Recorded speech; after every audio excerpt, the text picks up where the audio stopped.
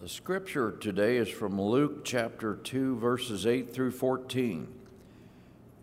Now, in that same region, there were shepherds living in the fields, keeping watch over their flock by night. Then an angel of the Lord stood before them, and the glory of the Lord shone around them, and they were terrified. But the angel said to them, "Do not be afraid, for see, I am bringing you good news of great joy for all the people. To you is born this day in the city of David a Savior who is the Messiah, the Lord. This will be a sign for you. You will find a child wrapped in bands of cloth and lying in a manger." And suddenly there was the angel, a multitude of the heavenly host praising God and saying, "Glory to God in the highest heaven, and on earth peace among those whom he favors."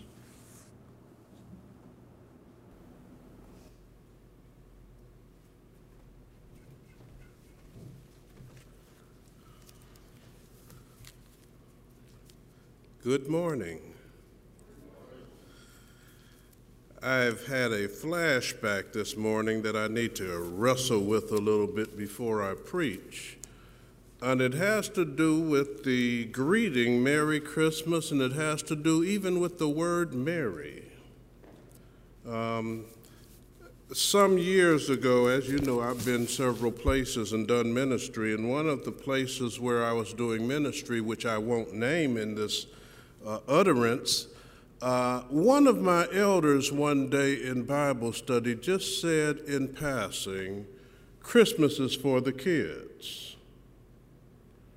which would have been a good word if he was saying, at Christmas we seek to do good things with and for our kids, but he was dismissing, as an elder of the Christian Church, Disciples of Christ, he was dismissing the significance of Christmas in the life of adults. Back to that word Mary, back to Merry Christmas. We've got these thoughts and feelings about what folks ought to feel and say and do, and it occurred to me that we are seldom voluntarily merry. We don't even have a vocabulary that talks about Mary apart from Christmas. We have plenty of happy birthday, happy New Year's, happy 4th of July, happy all kinds of things, but Mary seems to be something we pull out of mothballs once a year and assign it to Christmas, and Merry Christmas therefore becomes a duty rather than an actual joyful response to the goodness of the Lord. As I say that, I'm not looking at smiles coming back. We're not really merry. I don't even know if we know how to be merry. Maybe we associate it with our understanding of Christmas, which is for the kids, and not claim Christmas as an important life-rendering event for adults who still need the love of God in order to make it. That's not my sermon, though. I just had that flashback, and I couldn't go on until I dealt with it for a minute. My sermon is Afraid of Angels. Afraid of Angels. As you listened attentively to the reading of the scripture, there was a phrase in there that if we were in the King James, it would have said the shepherds were sore afraid. They were sore afraid. The shepherds were on their job. They were watching their sheep. And this angel came, and it says they were afraid. They were on the job, but somehow they did not recognize when the angel came that told them so was God. On the job doing what shepherds need to do on this hand, on the job doing what angels need to do on the other hand, but at that moment they were not acquainted with visitations from God or messengers from God in a way that they viewed it as good news when an angel showed up. How many of us would celebrate the arrival of an identifiable angel, or would we try to figure out how to cope with the angel? God sent an angel, and that wasn't unusual for God, but it was not an everyday kind of experience. We call it a cataclysm when God shows up or a messenger from God shows up. And those events are few enough and far enough in between that we really don't have a protocol. We don't know what to do when angels show up. But we don't need to ever fear the word of God or a messenger from God. God often sent angels. God sent Gabriel to Zechariah. God sent an angel who wrestled with Jacob. God sent an angel to Joshua to tell him how to capture Jericho. God sent Gideon to lead the people into battle. God is often sending angels. As Peter was in prison, the angel showed up and let him out of prison. Mary, the mother of Jesus, had a conversation with Gabriel, the angel. God often sent angels.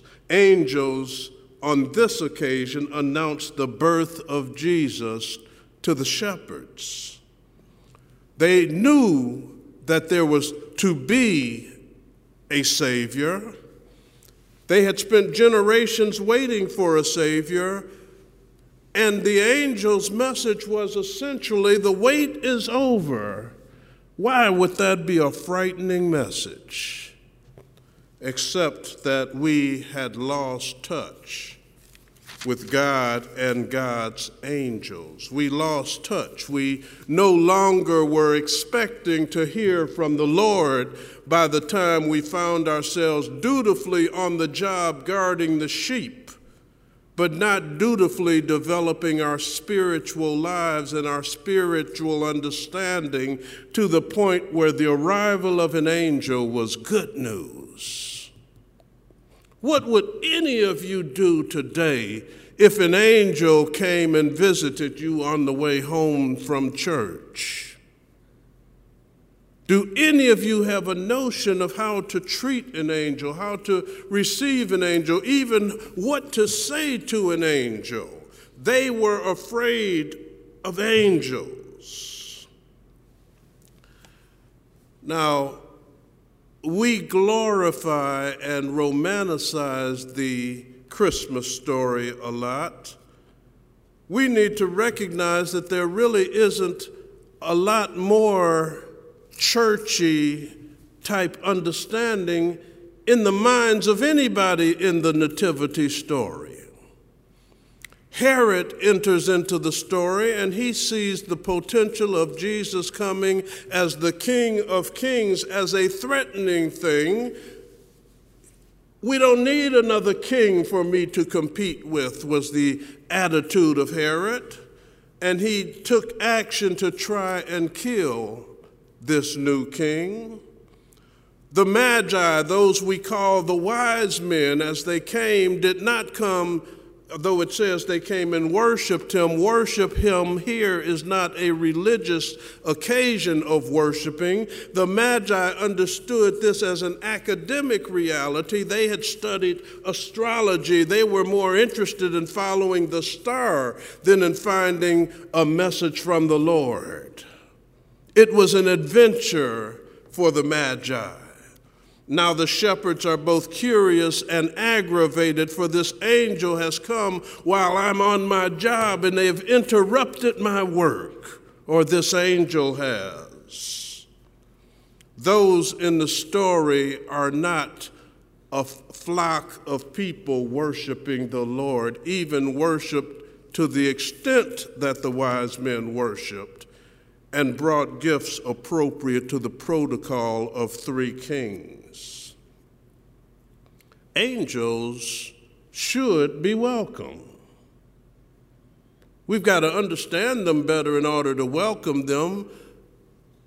If you think about the people who might on occasion ring your doorbell, who is it that you truly welcome? We don't welcome those who are unexpected. We don't welcome those who have something to sell.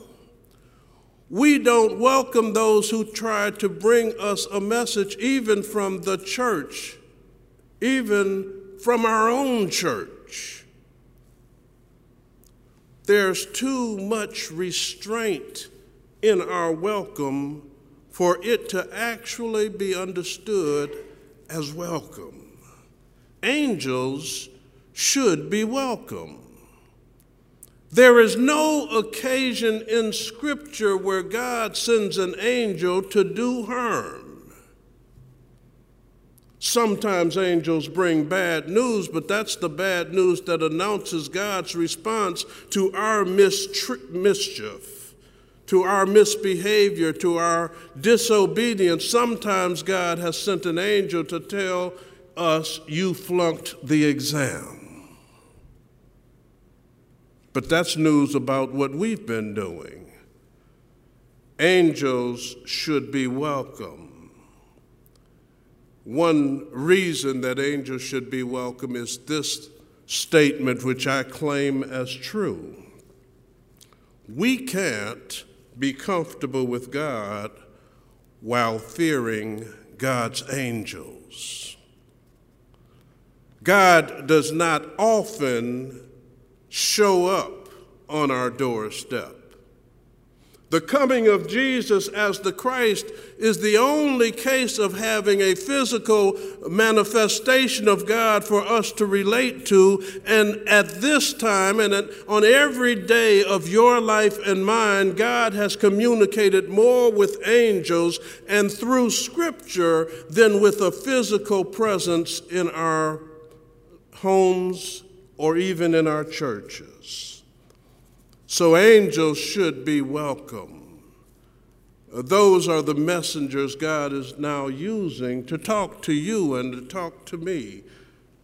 We fear angels, though. We are like the shepherds. We are afraid of angels because of the mystery of the angels. We also fear Scripture. How many folks stay out of various scriptures? I often cite the book of Revelation as the perfect example of where most Christians are afraid to even turn the page. But it's not just Revelation. There's another batch of believers who have come to terms with the New Testament and think that they no longer need the Old Testament. There are those who prefer the Gospel of Matthew, so they don't bother with Mark, Luke, and John. Those who don't understand the ministry of Paul, and so we don't go into the epistles. We fear angels, but we also fear Scripture. And if any of you have ever attended a board meeting in any church on earth, we will discover we fear ministry. We fear going where God tells us to go. We fear doing what God tells us to do.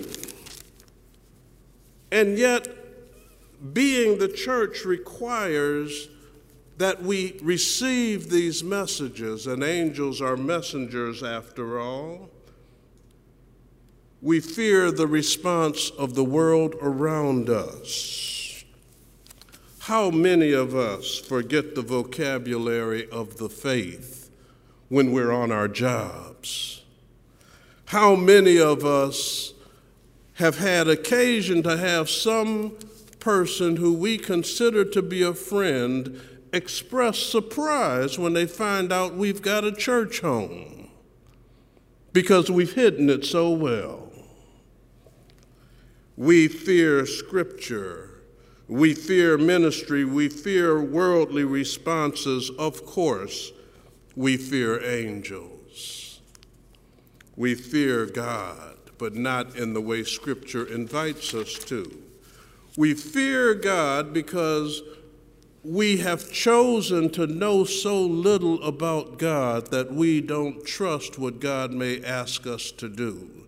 And God may respond to our choice of not to do things with a response we don't welcome.